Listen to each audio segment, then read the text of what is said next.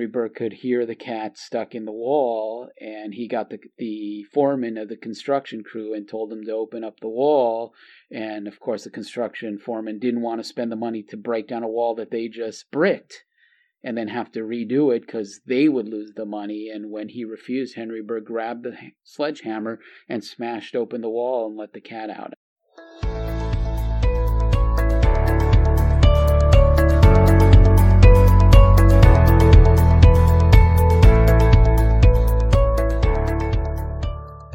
Hi and welcome. We're the Winograd. I'm Nathan. And I'm Jennifer. Today is the first part of a several-part series that we're calling Yesterday, Today, and Tomorrow, Animal Sheltering in the United States. We figured this would be a good introduction to who we are for people that might be new to Nathan's Substack page. It will give you some of our history and work in the animal protection movement, but also in response to what we're seeing as some really disturbing backsliding regarding the no-kill movement over the last couple of years, with some of the large organizations now promoting some very harmful and anti-no-kill policies that don't seem to be informed by the past at all. So we wanted to do what Nathan did with his book Redemption, which was put animal sheltering into an historical context. This is, like always, worked really well for us to tell the story of how we get to certain points that we're at and the lessons that we have learned not only from the past, but also what those lessons hold for the future or what we should be doing now. I think one of the important things to clarify is that when we talk about that the large national organizations are championing anti-no-kill policies, we're not necessarily talking about groups like the Humane Society of the United States or the ASPCA. I mean, they've long been opposed from the very beginning to the no-kill philosophy, and we've had to fight to implement the programs and services that make it possible. Whereas the groups you're talking about, or you talked about in the introduction, are the groups that once championed no-kill, like Best Friends Animal Society, like Austin Pets Alive, who have actually moved in the other direction towards more killing-oriented policies and towards doing less and less for animals rather than more and more as the no-kill philosophy demands. This conversation is maybe going to be new for some of those people that haven't read your book Redemption or haven't seen the documentary that's based on that. And we certainly recommend that if the stuff that we're talking about is new to you, that you also consider watching Nathan's documentary, which is free on YouTube. And in that documentary, which is based on your book, the book you wrote after you created the first no-kill community in Ithaca, New York, you wanted to answer the question of how and why many of the humane societies and SPCAs across the nation that were founded by very dedicated individuals and with very high ideals when it came to the protection of animals eventually morphed into institutions that were collectively killing millions of them every year. In fact, they became the leading killers of dogs and cats in America. Why do you think it was important to tell that story? I wanted to lay out the history. I wanted to go back to the initial founding to explain to people what this movement was supposed to be, what went wrong in order to understand how to get back to our roots. And ironically, or maybe not so ironically, but our movement now, and I'm not just talking about the overall animal sheltering or humane movement, I'm specifically talking about the no-kill movement. Our movement started out with the same high ideals in order to reform a dysfunctional sheltering movement that had lost its way, and the importance now of going back and re-explaining that history so that our own movement gets back to its roots. Any discussion about the start of the humane movement in the United States, of course, there's only really one person that you can talk about when it comes to that, and that is the great Henry Burke, founder of the American Society for the Prevention of Cruelty to Animals, or the ASPCA. How did you first learn about him? Well, when I was the director in Tompkins County, New York, the first no-kill community in the United States, I had a monthly column in the local newspaper called Pet Paris, and every month I would do an article on different aspects of either sheltering, dog or cat or other animal care, just various animal issues. I talked about defending wildlife, and I try to take a really broad-based animal rights approach to that column. And I did a column on the founding of our movement by the late, great Henry Bergh in the 19th century. And when we left Tompkins County and created the No Kill Advocacy Center in order to replicate the success of Tompkins County nationwide, I started writing Redemption. And as we discussed in the introduction, in order to answer the question, what went wrong, we had to start at the very beginning of how it was founded, because it was founded on the right principles. He's even ahead of our own time in terms of how broad his vision was, how dedicated he was to the cause, and what he had hoped this organization he founded and this movement he birthed would become. So specifically, what era in American history are we talking about, and what was happening in America at that time? So Henry Bergh was born in 1813, and he was born to very progressive, very principled parents. His father was a shipbuilder.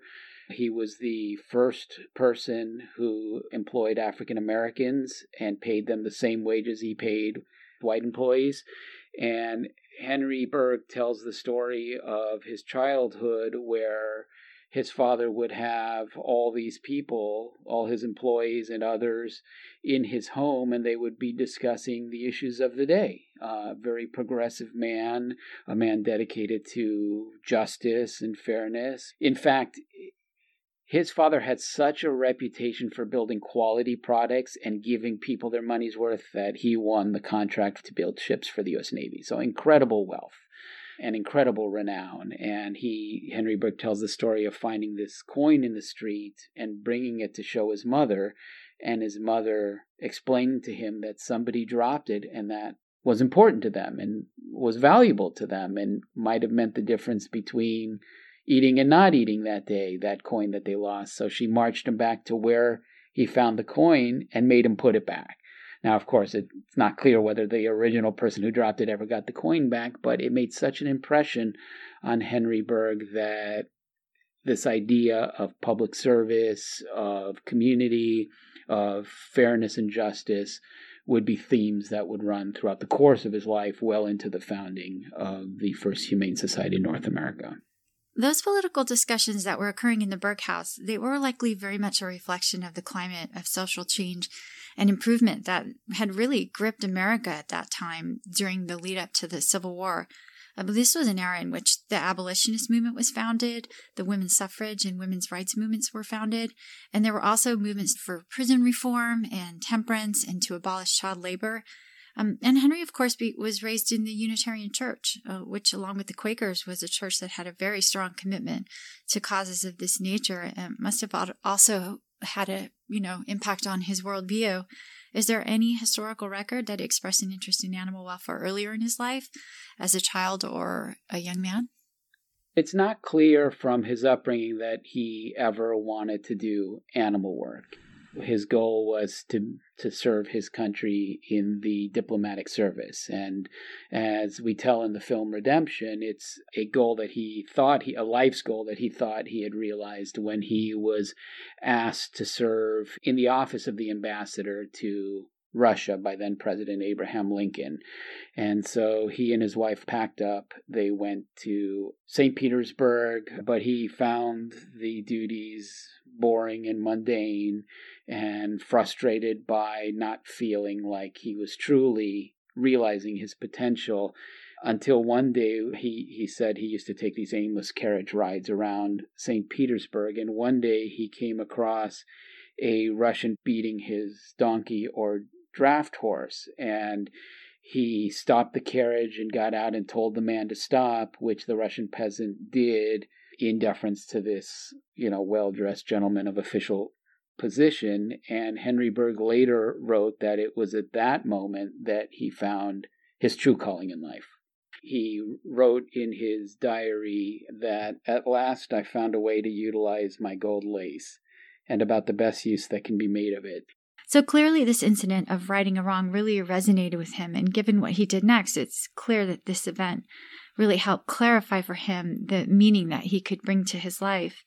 But as a small aside, I really want to invite people who are listening to this to take a moment to Google Henry Bergh and just see what he looked like, because knowing what he looks like really can help animate the stories that we're going to tell you about him, because he really was a very formidable and very impressive looking man.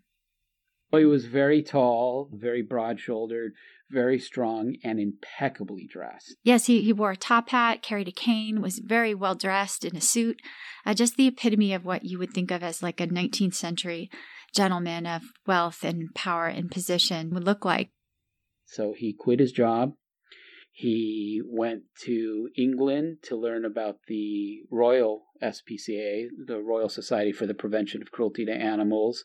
And then he came back to his native New York City, and he gave what was probably one of the first modern lectures on animal protection in the United States. And given his wealth and his position in New York society, everyone of means and position came out to hear him speak, including the then mayor of New York City. And it was a snowy day, and so they braved the snow and the slush, and they came to hear him give a lecture on the rights of animals.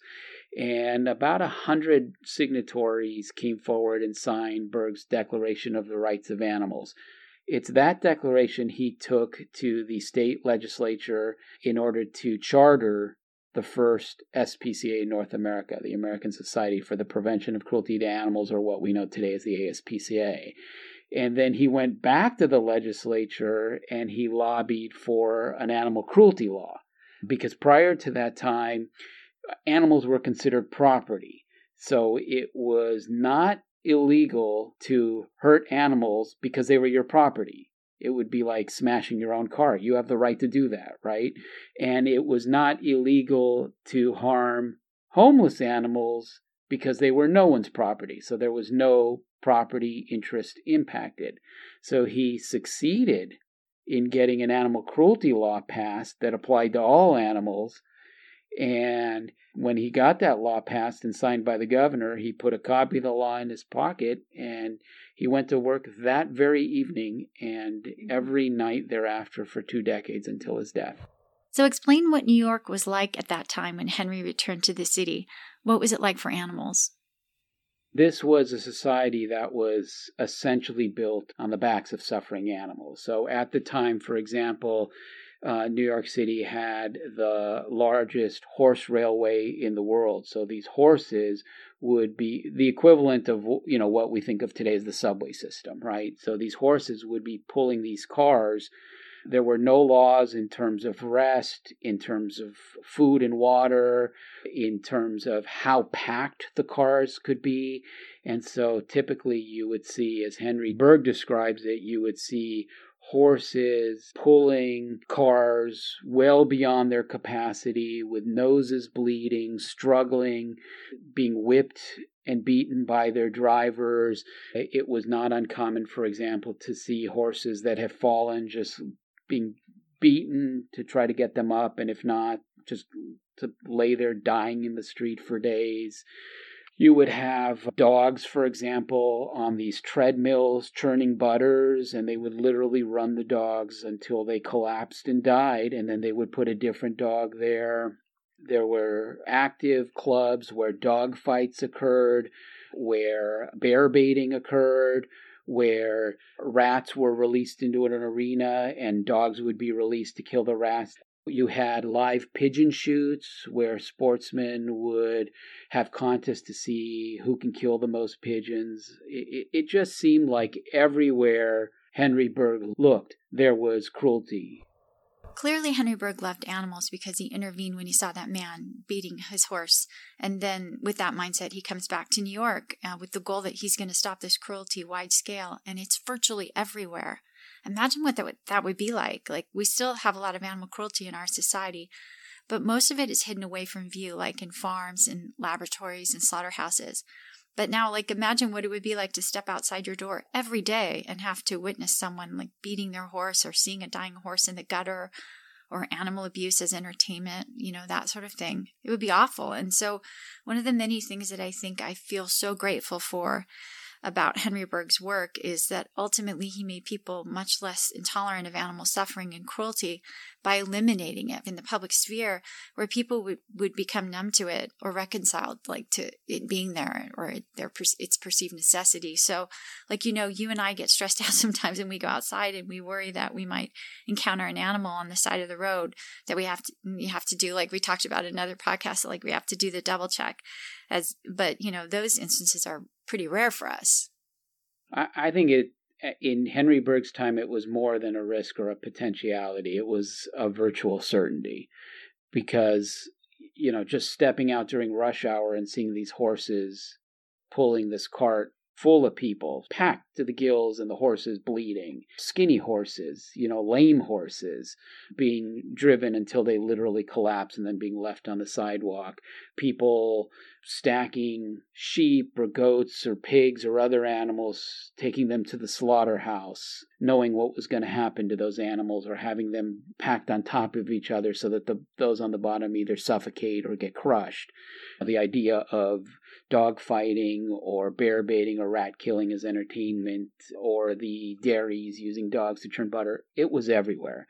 And so you stepped outside in 19th century New York, animal cruelty, even if they didn't conceive it as such, was always in your face. Yes, and in fact, when something is that ubiquitous, the idea of conceiving that it could ever be otherwise, as Henry did, is really remarkable. And more than that, it's to see such widespread cruelty that it is literally woven into the fabric of daily life, and determining that you're going to do something about that.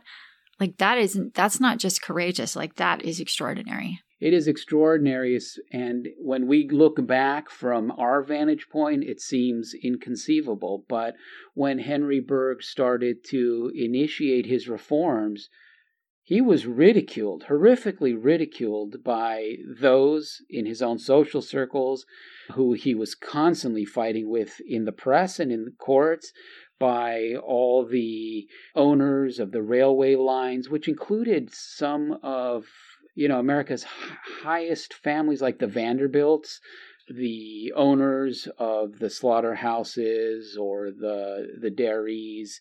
He fought with them, and it was thought that he was indifferent to the constant ridicule, but his wife would often find him in his room, sometimes weeping at the ridicule that was heaped his way, but he never let it stop him from doing what he believed was right. In spite of his sensitivity to the attacks, he once said that 2 or 3 years of ridicule and abuse have thickened the epidermis of my sensibilities, and I have acquired the habit of doing the thing I think right, regardless of public clamor.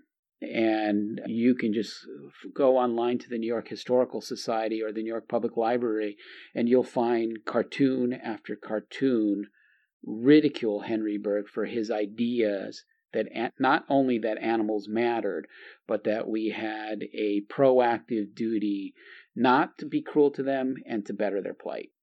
And in those cartoons, which were meant to have very broad appeal, they showed just how well known Henry Bergh had become, because those cartoons had to make sense to people, so they must have known who he was. In fact, he became a very prominent figure in New York City at that time, so much so that you could argue that he was iconic. Yes, Henry Bergh was constantly in the press, constantly dragging people who abused animals in front of magistrates. He led raids in these dogfighting operations and these rat-killing operations. He challenged sportsmen's clubs to ban live pigeon shoots. He brought landmark cases. He was a fixture of daily and nightly life. He was so effective that within 2 years of the ASPCA's incorporation, there were water troughs for thirsty horses throughout the cities. He fought and won limits on the number of hours that horses could work, limits on the number of passengers that these cars can carry. I mean, these were laws that were broken, but Henry Bergh was there with a copy of the anti-cruelty law and his badge from the ASPCA, because one of the things that he did was not only succeed in getting the anti-cruelty law passed, but he succeeded in giving the ASPCA the legal power to enforce the law. And so he would go out there with a badge. And if he would see these cars being pulled beyond the horse's capacity, he would literally stop the horses in their tracks, which is probably where that expression comes from. And so to this man, it was nothing to stop all traffic in the busiest railway in the world to protect a single horse. And then what he would say when after he stopped the carts was just truly masterful in terms of getting people to cooperate with him. So he would exert peer pressure to get people to do the right thing by saying, all good Christians disembark. And they would, or at least, most of them would, and the rest he would have to force to come down because they were violating the law. We know also that when he created the headquarters at the ASPCA, he chose an office with a very large window overlooking Broadway, which even then was very busy, because he wanted to constantly monitor and be looking out the window to see any instances of animal cruelty that he might have to, that might require his intervention. 24/7, at night he would roam the streets, and during the day he would be in his office, and he would be overlooking this busy thoroughfare. This consumed his daily life. He once wrote, "Day after day I am in slaughterhouses, or lying in wait at midnight with a squad of police near some dog pit. Through the filthy markets and about the rotten docks, out in the crowded and dangerous streets, lifting a fallen horse to his feet, or perhaps sending the driver before a magistrate, penetrating dark and unwholesome buildings where I inspect collars and saddles for raw flesh, then lecturing in public schools to children and again to adult societies. Thus my whole life is spent." The breadth of what he saw his mandate as. So, for example, there was no area of abuse that he wouldn't touch. And he was such a ubiquitous figure that when people came across something that they found disturbing, somebody would say, "Go get Mr. Bergh." And in one case, a construction company was putting up a building in New York City, and some passersby heard a cat meowing in the walls of this new building. And apparently, when they were putting up the building, the cat went in, and then they sealed the wall, and the cat got trapped inside the wall. And somebody said, "Go get Mr. Bergh." Somebody ran to the ASPCA offices on Broadway and 12th and got Mr. Bergh, and they brought him back, and Henry Bergh could hear the cat stuck in the wall, and he got the foreman of the construction crew and told him to open up the wall. And of course the construction foreman didn't want to spend the money to break down a wall that they just bricked and then have to redo it because they would lose the money. And when he refused, Henry Bergh grabbed the sledgehammer and smashed open the wall and let the cat out. I mean, that's how dedicated he was, and it earned him both respect but also censure from those who thought he was going too far. He has such a broad mandate when it came to what he thought his organization should do. And this is going to definitely tie into what we talk about later on in future podcasts about what the future of animal sheltering should be. But in many ways, it's just looking back to the model that Henry Bergh created of being a source for good for animals in your community, whatever the issue. I mean, today, SPCAs and humane societies are so identified with dogs and cats. And what's missing and what's been forgotten is that it isn't how these organizations started out, because, Bergh was very influential and people across the country mimicked him and created their own groups like the ASPCA and followed his model of animal activism. And he certainly didn't bring to that mandate the same kind of narrow vision that now dominates the American imagination. And so it wasn't just that he was pushing for laws and proactively enforcing those laws, but he was trying to change hearts and minds by lecturing about a broad view of animal protection to various social institutions and clubs, or by advocating that cruel traditions be replaced with more humane ones, such as the clay pigeon, right, to replace real pigeons for shooting contests. And that too brings up another important and interesting point about him, and that's that he didn't care what the reason was or what the social status of the person was who was harming an animal. Even, for instance, when it was a sportsman shooting pigeons who might likely be his peers, like he didn't care. What mattered was that the way the animal was being treated and not who it was that was committing that harm, right? Right. He would stop the horse railway conductor and drag him before a magistrate, but then he would also go after the Vanderbilts and the other high society owners of the lines. Most people don't realize this, but Henry Bergh came close to banning hunting in the state of New York.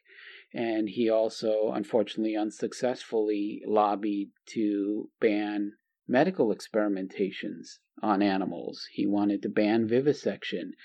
Every time Henry Bergh saw abuse of animals and he went after it, he was always accused of, you're going too far. But what was really fascinating about Henry Bergh is that he had a focus on individual rights as opposed to kind of this broader view of species or, let's just generally improve welfare in general. If there was a very specific animal that was being harmed, regardless of if that animal was a horse, if that animal was a dog at the hands of the cruel dog catchers, if the animal was a cow on the way to slaughter, or a cow in a filthy dairy lot, rats being killed by dogs in some pit. In fact, he has this beautiful quote that he once said when he was accused of going too far. He wrote, "Almighty God entertains no discriminating partiality for any of his creatures, but his affection is extended to all alike. The insect in the plant, the moth which spends its brief hours of existence in hovering about the candle's flame, nay, the life which inhabits a drop of water, is as much an object of his special providence as the mightiest monarch on his throne." And so he never let the prejudices of the day hold him back from, Henry Bergh had this idea that, and it's an idea we've tried to push as well, but Henry Bergh had this idea that humans are the most creative, most resourceful species on the planet, and while might does not make right, it does create affirmative obligations, and he saw it as his mission and the mission of the ASPCA to meet those obligations in ways that extended to the whole of what he would call creation, to all his fellow earthlings, including abused children. I mean, Henry Bergh was the founder of the First Society for the Prevention of Cruelty to Children, and he successfully brought cruelty cases against children. Those movements would eventually split off, but we can thank Henry Bergh for laws against, because children, like animals, were seen as property of their parents, and in many cases the courts did not want to interfere in the affairs of the family until the man they called the Great Meddler, Henry Bergh, meddled and won important victories, not just in creating those organizations, but also in securing convictions. This focus on individual rights, I don't think it was an accident, but I think it was a reflection of the era in which he lived too. I mean, these rights were often invoked in other causes at that time, just like he did with the rights of the Declaration on the Rights of Animals, in which early founders of other movements, like the women's rights movement, had done with their Declaration on the Rights of Women in Seneca Falls, which was also in New York in the middle of the 19th century. In other words, it's like in referencing those rights, he was certainly following a model of other groups which were also advocating for marginalized individuals and trying to place animals in that really noble and what was proving to be a really highly effective tradition of asserting what rights we are all born with. Right. While historically people discriminated on the basis of different groups of people. So first it was men or white male property owners, and then it was extended to the freed slaves, and then it was extended to women, and eventually it was extended to children. Henry Bergh took it to its logical conclusion, and he wanted to see it extended to all his fellow Earthlings. This is actually something that you've been talking a little bit about lately on your Facebook page in responding to people who might suggest that we should focus on animals instead of people. And you like Henry, have argued that advocating for animals doesn't take anything away from advocating for humans. And in fact, I think Henry would say that advocating for animals, made the world a kinder and gentler place, and that benefited everybody. Right, because the less cruelty there was in the world, the higher the expectations of people and the less tolerance they have. Yeah, I think that's certainly true. Like, imagine if you could take modern people out of our era and put them on a street in New York where there were horses being beaten, and how intolerant people would be of that kind of abuse because they have been raised with a higher expectation of how we should treat animals. For that, the road leads to Henry Bergh. And, most people, when they think of organizations like the ASPCA and other humane societies, they think about dogs and cats. And even though his mandate was much broader, it didn't take long for Henry Bergh to also set his sights on, he was already focused on things like dogs being used in industries, dog fighting, rat killing, bear baiting, things of that nature. But he was also concerned about the plight of New York City's homeless dogs. Yes, in fact, this conversation really contrasts with what humane societies and SPCAs are now doing today. Like, it's so different from what he thought, which was that his mandate was to protect dogs from anyone who wants to harm them. And certainly that included the local pound that would round them up and kill them. Right. So if you look at the mission of a 20th century ASPCA bastardized from the founding vision of Henry Bergh, he saw its mission essentially as protecting animals from people, whereas it sort of flipped in the 20th century to ostensibly protect people from animals, and by that they meant kill the dogs, kill the cats. And Henry Bergh had a very different conception of what the role of the ASPCA was. And so there was a very different conception because of ignorance of the perceived threat that homeless dogs posed to people. And their primary fear was rabies, but they called it hydrophobia back then. And so every summer for a period of 90 days, the pound would open and to round up and kill all the stray dogs, ostensibly to protect people from rabies.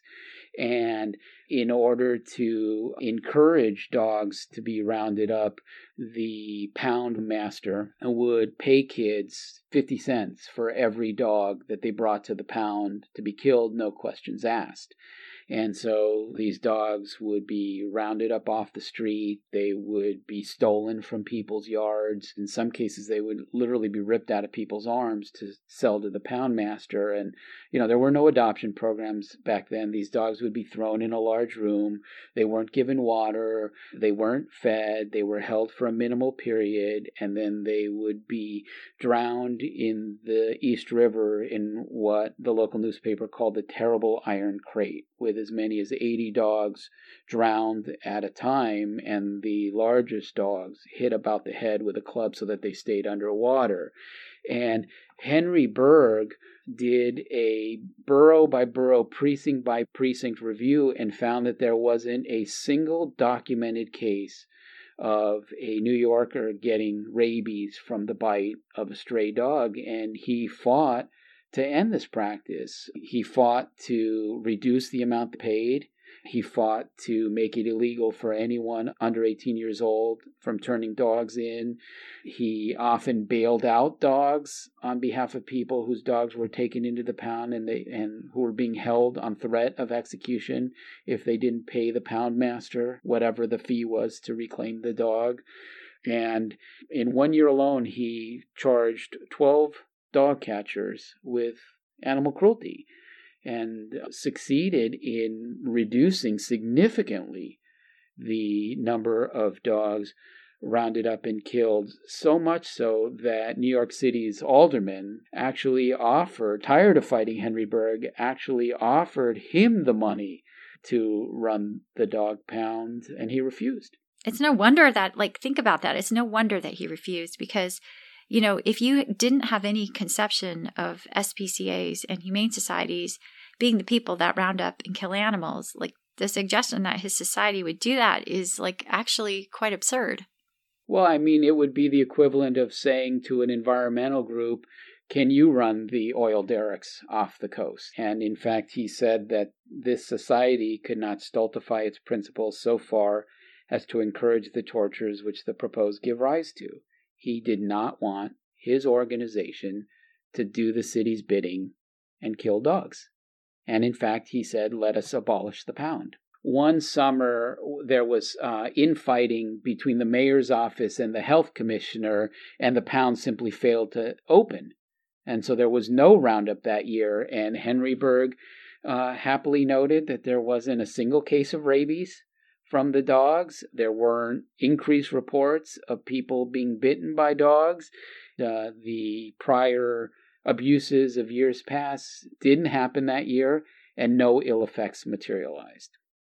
One of my favorite stories that I think says a lot about Henry Bergh and the way that he viewed the mission of his society and how it should be operated was the story of the governor coming to visit him in his office and tripping over a very threadbare rug on the floor and saying to Henry Bergh, Mr. Bergh, let me buy you a new rug. And what did Henry say?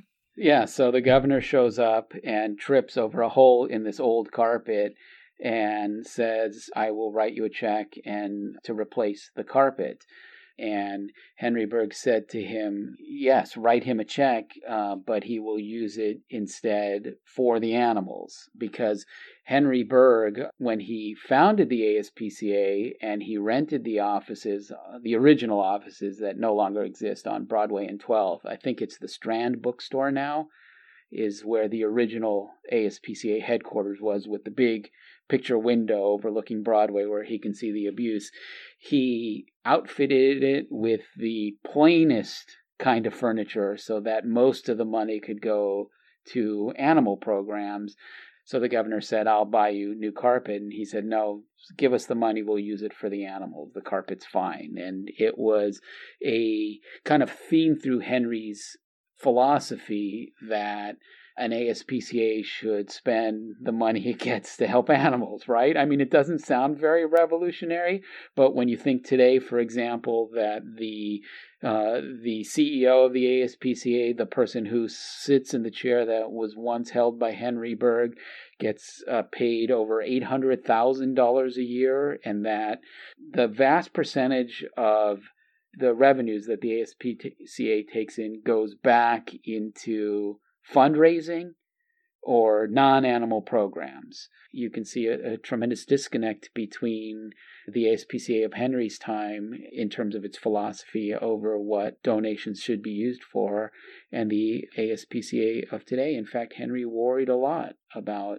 the corrupting influence of large salaries and power. So in addition to advocating for the animals of New York City, Henry Bergh also served as an inspiration for animal lovers across the country. And so it really is important in terms of the animal welfare landscape nationally, and the one that we actually live with even to this day, how Henry Bergh's example inspired a lot of copycats, right? He was in constant contact, writing letters back and forth with other people in other cities around the country who wanted to model their own organizations after Henry Bergh's ASPCA, including the one that I used to work at, the San Francisco SPCA, when someone who actually knew Henry Bergh, because they occupied, even though he lived on the other coast, occupied similar social circles, and he had a similar experience to Henry Bergh's experience in St. Petersburg, where he came across someone abusing an animal in public. The animal was being taken to the slaughterhouse and broke free and ran and was pursued by what they called a vaquero, who lassoed the animal about the hind limbs, and another one lassoed the animal by the fore limbs, and they dragged the animal across the city's rough cobblestones. And a passerby, James Sloan Hutchinson, saw this and was so moved by it in the same way that Henry Bergh was moved by seeing this Russian beating his draft horse in St. Petersburg, that he wrote a letter to Henry Bergh and founded what became the San Francisco SPCA, and it wasn't long before other humane societies and SPCAs began to dot the American landscape. Oh, sorry. Excuse the noise. It's a cat. It's a cat getting on Nathan's lap. So anyway, again, like none of these organizations had the traditional platform that we think of now. I mean, they were advocacy organizations with the very broad I would even say animal rights platform in their community. Right. A lot of them were anti-vivisectionist. A lot of them were vegetarian. A lot of them fought to ban hunting. A good number of them also modeled themselves after Henry Bergh's Society for the Prevention of Cruelty to Children and had a dual mission of both animal protection and protection of children. Eventually, like the ASPCA, they turned their sights to the cruelty at their local pounds because regardless of whether it was New York or Chicago or San Francisco, the roundup of dogs tended to happen during the summer months, and the dogs were killed in some of the most horrific ways possible. In New York City, they were drowned in the East River. In other places, they were shot. And in Philadelphia, for example, they were beaten to death in the public squares. And all these organizations focused on oversight of and reform of institutions that harmed animals until the founders died. And then the missions were betrayed. So being the very influential group the ASPCA was, a lot of groups actually also modeled themselves on what the ASPCA did after Henry Bergh's death, too, unfortunately. And what they did was sort of a reflection of the greatest fears that Bergh had had while he was alive. And one of them was about the corrupting influence of, what did he say, money and politics? Well, he was concerned both about the corrupting influence of money. He often said that politics has nothing to do with animal protection. It is a moral question in all respects. And he also feared and would say to his wife, literally, I hate to think what will become of this society when I am gone. What he once wrote was that the chief obstacle to successive movements like this is that they almost invariably gravitate into question of money or politics. Such questions are repudiated here completely. If I were paid a large salary, I should lose that enthusiasm which has been my strength and my safeguard. So obviously, he feared the corrupting influence of money, but he also feared that the organization would, after he died, would stop taking positions, seeking reform, trying to help animals by making political calculations. So, for example, Henry Bergh was willing to go after the Vanderbilts, one of the wealthiest and most powerful families in America that owned the horse railway lines in New York City at the time, even though they were well connected politically, right? Well, not just powerful friends politically, but probably in his own social circle. Right. He was not afraid to go after gentlemen as quickly who were harming animals, like with the pigeon shoots, as quickly as he did people on the lower rungs of society. So for him, if, again, it's the focus on individual rights. If animals were being harmed, he saw it as his duty to help them regardless of who was behind the abuse. And he feared that after his death, that his society would no longer do that and become more political rather than moral. And Henry Bergh, being the brilliant man that he was absolutely right. And that is exactly what happened. He had every reason to fear those things. So what happened on his death? I mean, we know it was kind of a profound moment for New York City when they lost him because he had been such a fixture. Every night for almost 2 decades, he would patrol the city streets protecting animals. And one night in March of 1888, New York was experiencing one of the worst winter storms it had had in years. And as the horses pulled cars through the sleet and the snow for the first time in almost 2 decades, Henry Bergh wasn't there to protect them because in the early morning hours, he died. And even those who fought with him and newspaper editors that heaped ridicule on him realized that New York lost one of its pillars, a fixture of New York City life. And one of the local newspapers wrote that his society was decidedly a one-man power. Henry Bergh was the ASPCA, and the ASPCA was Henry Bergh. And in fact, the poet Henry Wadsworth Longfellow wrote of him, "Among the noblest of the land, though he may count himself the least, the man I honor and revere, who without favor, without fear, in the great city dares to stand, the friend of every friendless beast." And tragically, it did not take long for his worst fears to come to pass. Against his express wishes and the vision he had for the ASPCA, the organization accepted the pound contract for the city of New York, and within a very short period of time became the leading killer of dogs and later cats in the city. And tragically, other SPCAs and humane societies followed suit. And by the middle of the 20th century, these organizations shed their traditional platforms of advocating for the rights of all animals to harming them, and did little more than kill dogs and cats. So from the period following Henry Bergh's death until well into the 20th century, into the 1970s, these organizations were killing somewhere in the neighborhood of 16, 17 million of them every single year. I think it's important to add that some of these organizations that took over the pound contract, they did so for what they believed were noble purposes. And they put in place a 3-point plan. First, they offered some animals for adoption. That had not been done before until these organizations took over. Second, they started advocating for dogs and cats as companions and promoting lifetime commitments. And third, they introduced what they felt were more humane ways of killing.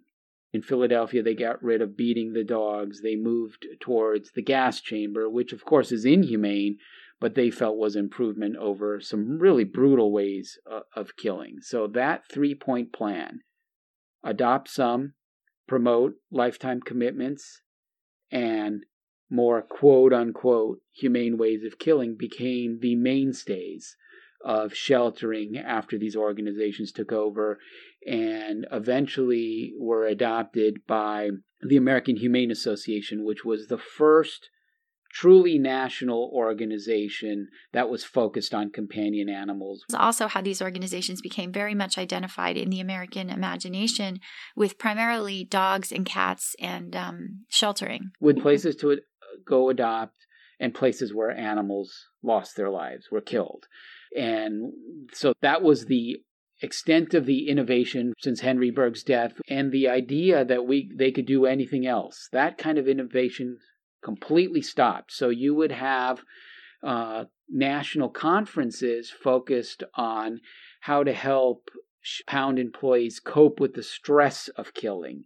But the idea of not killing, of innovation that would eliminate the need to kill, was drowned out under this cliche, this myth that there were too many animals and not enough homes. This change also had a profound impact on the goals of these organizations, right? You're not going to get the likes of a Henry Bergh working at a place where all they do is kill animals. So like when the founders of these organizations died, the people that took over and were willing to work at them were basically people that were okay working at a slaughterhouse of dogs and cats.